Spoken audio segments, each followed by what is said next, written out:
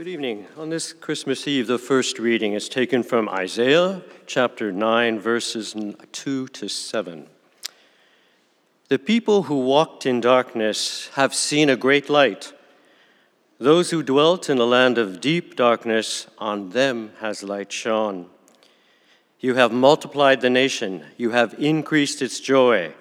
They rejoice before you as with joy at the harvest, as they are glad when they divide the spoil. For the yoke of their burden and the staff of their shoulder and the rod of their oppressor you have broken as on the day of Midian. For every boot of the tramping warrior in battle tumult and every garment rolled in blood will be burned as fuel for the fire. For unto us a child is born, to us a son is given, and the government shall be upon his shoulder, and his name shall be called Wonderful, Counselor, Mighty God, Everlasting Father, Prince of Peace. Of the increase of his government and of peace there will be no end, on the throne of David and over his kingdom, to establish it and to uphold it with justice and with righteousness, from this time forth and forevermore. The zeal of the Lord of hosts will do this. This is the word of the Lord. Thanks be to God. The Lord be with you. Also with you. The Holy Gospel of our Lord Jesus Christ, according to Luke. Glory to you, Lord Jesus Christ. In those days, a decree went out from Caesar Augustus that all the world should be registered. This was the first registration when Quirinius was governor of Syria, and all went to be registered, each to their own town. And Joseph also went up from Galilee, from the town of Nazareth, to Judea, to the city of David, which is called Bethlehem, because he was of the house and lineage of David, to be registered with Mary, his betrothed, who was with child. And while they were there, the time came for her to give birth. And she gave birth to her firstborn son, and wrapped him in swaddling cloths, and laid him in a manger, because there was no place for them in the inn. And in the same region there were shepherds out in the field, keeping watch over their flock by night. And an angel of the Lord appeared to them, and the glory of the Lord shone around them, and they were filled with great fear. And the angel said to them, "Fear not, for behold, I bring you good news of great joy that will be for all the people. For unto you is born this day in the city of David a Savior, who is Christ the Lord. And this will be a sign for you. You will find a baby wrapped in swaddling cloths and lying in a manger." And suddenly there was with the angel a multitude of the heavenly host, praising God and saying, "Glory to God in the highest, and on earth peace among those with whom he is pleased." When the angels went away from them into heaven, the shepherds said to one another, "Let us go over to Bethlehem and see this thing that has happened, which the Lord has made known to us."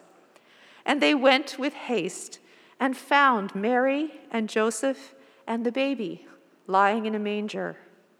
And when they saw it, they made known the saying that had been told them concerning this child.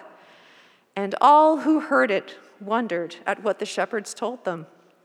But Mary treasured up all these things, pondering them in her heart. And the shepherds returned, glorifying and praising God for all they had heard and seen, as it had been told them. The Gospel of Christ. Praise to you, Lord Jesus Christ. Just where you're standing, let's pray. Jesus, for people who walk in darkness, you shine the light of your presence. Shine on our hearts this evening, so that we may see and know and love you. Amen. Please be seated.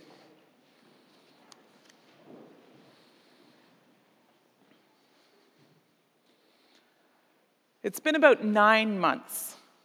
9 months since the angel appeared to Mary with incredible news. She was going to bear the Son of God. That visitation was followed by a series of miraculous confirmations, showing that Mary hadn't imagined the whole episode. Her fiancé Joseph was also given the same message in a dream by an angel. Her relative Elizabeth, when she went to visit her, knew at the very sight of Mary that something extraordinary was happening, that the child in Mary's womb was Elizabeth's Lord. But that was almost 9 months ago. 9 months with no more visions, no more miraculous signs. Mary has been growing more and more obviously pregnant, enduring the looks and the ridicule of neighbors who have assumed the worst about her. And now, just as her due date is approaching, the Roman Emperor Caesar Augustus calls for a census, forcing her and Joseph to travel to Bethlehem. The timing could not be worse. It's easy to imagine that Mary must have been confused and frustrated. Why the poor timing? If God was in charge of the kings of the earth, why would he allow this? Wouldn't traveling so late put the baby at risk? God's own son, theoretically? Why wasn't God taking better care of them? But they go because they have to go. And they get to their homeland, and then the guest rooms are all full. And imagine Mary's growing uncertainty and fear. Did she do something wrong? If this was God's child, why wasn't he taking better care of them? Why was there no proper place for her to give birth? What if something went wrong because she didn't have a good place to stay?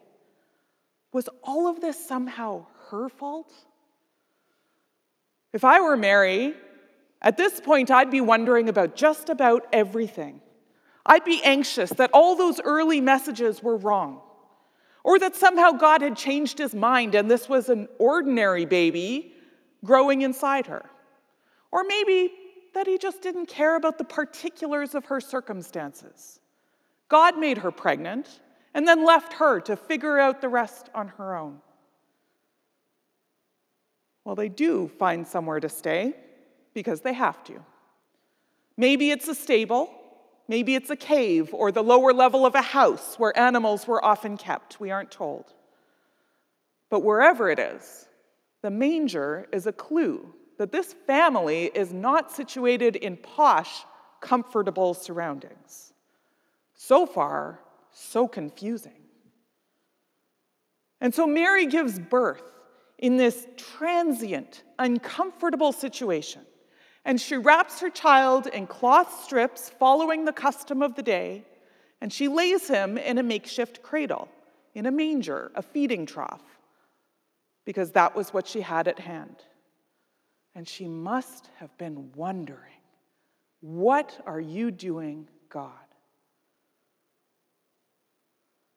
Meanwhile, that same night, while Mary is in labor somewhere in Bethlehem, in a dark field on the outskirts of the town, shepherds are watching over their sheep. And they're going about their normal business when suddenly a light shines, a brilliant light in the sky, and an angel appears. And quite naturally, the shepherds are utterly terrified. But the angel calms them down because he wants them to hear his message. I have incredible news for you and for all the people. Today, a baby has been born in the nearby town of Bethlehem, just over there, the city of David. And this baby is the great Savior, the long-awaited Messiah, the Lord. We don't often pause here in our retelling of this story, but it's worth pausing. Because this message that has been given to the shepherds is so wild, so outlandish, and so completely incredible that it wouldn't have been surprising for them not to believe it at all, despite seeing an angel.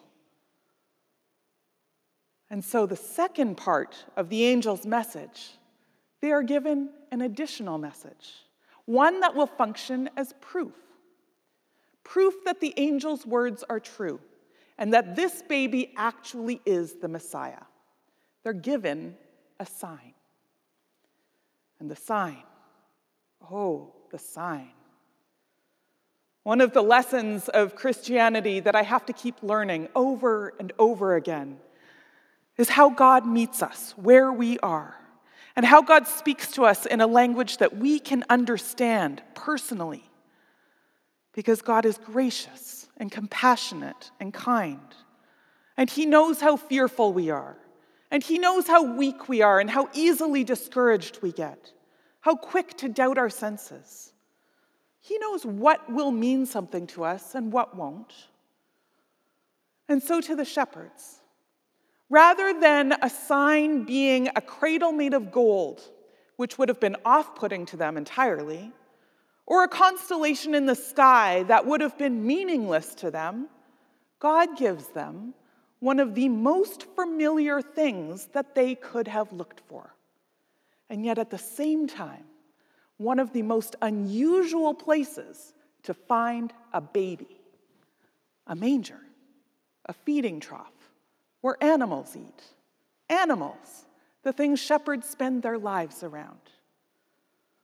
A baby in a manger. This is an accessible sign. This is a next step that is possible for them. They don't need to go to some temple. They don't need to find a palace somewhere. They just have to find a place where animals live.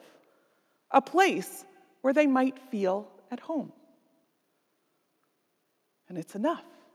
They dash off to Bethlehem, where there is, of course, only one newborn baby sleeping in a manger that night. And as soon as they see him lying there, they know that the angel's words are true. That this baby, as outlandish, as wild, as incredible as it seems, really is the Son of God, the Messiah, come to save his people. And so they begin blurting it out to everybody, telling this story to everybody who will listen. And can you blame them? And that brings us back to Mary, one of the people who hears this. Because it is now that Mary, having lived in the silence and the wondering for the past 9 months, finally has the confirmation that she has done nothing wrong and that this is God's plan. That in the frustration of needing to travel right when the baby is due, and in the stress of not finding a proper shelter, and in the anxiety of giving birth, God has been working. The scripture has this beautiful line about Mary treasuring up all these things and pondering them in her heart. And perhaps, as she pondered, she began to see the deeper pattern at work, the deeper reality. That although it seemed like Caesar Augustus was ruling the world and calling the shots, it was in fact God orchestrating events. It was God working through Caesar, bringing Mary and Joseph to the city of David just in time for the baby to be born in Bethlehem, as the prophets had foretold.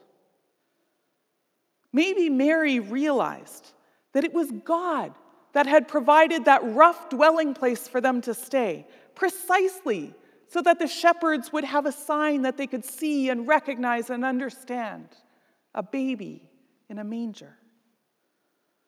Perhaps she saw that her words in the Magnificat were already coming true, that the poor and the lowly were being lifted up, because here the shepherds were, the lowliest of the low, the poorest and most despised, given seats of honor at a glorious concert of angels, given first glimpse of the newborn Son of God.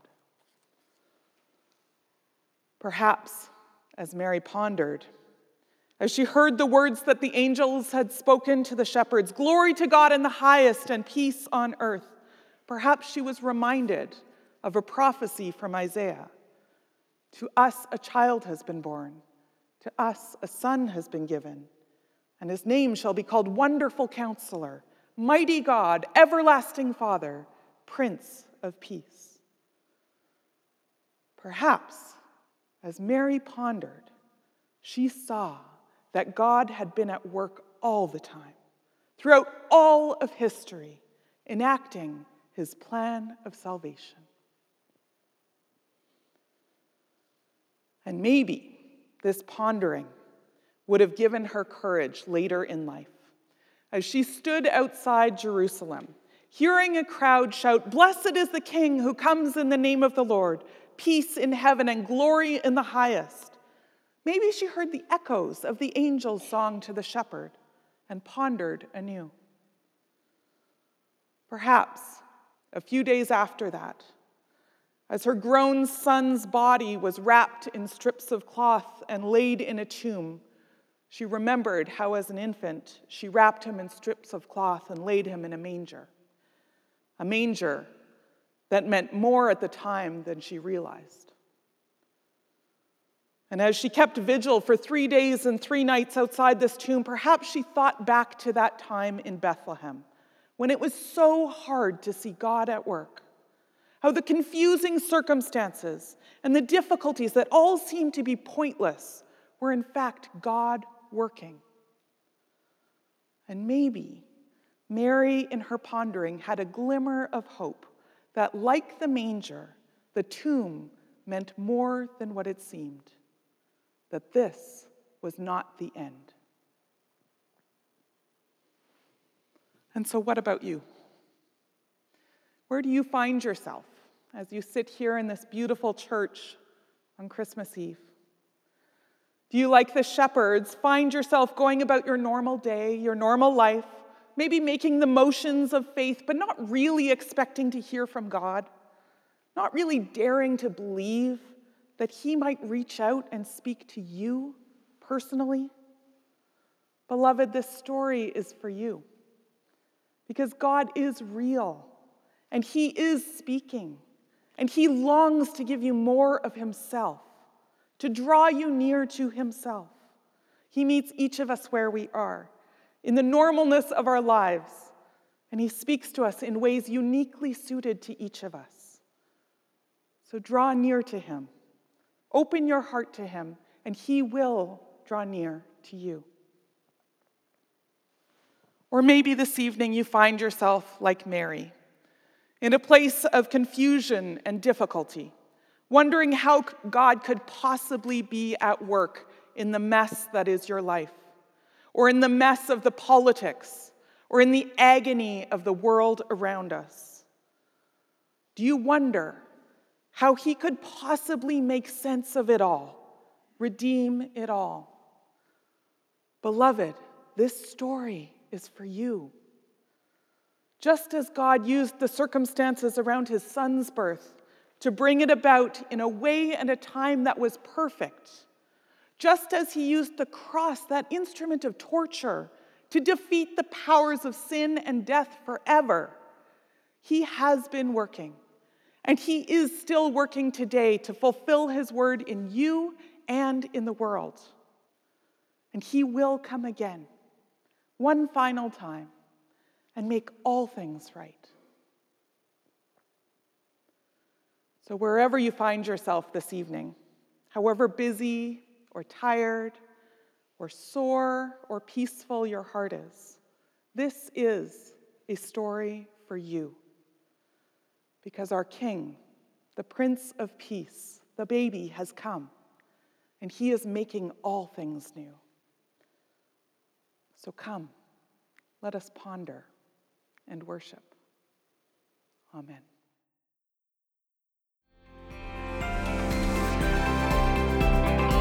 You've just listened to a podcast from Little Trinity Church in Toronto.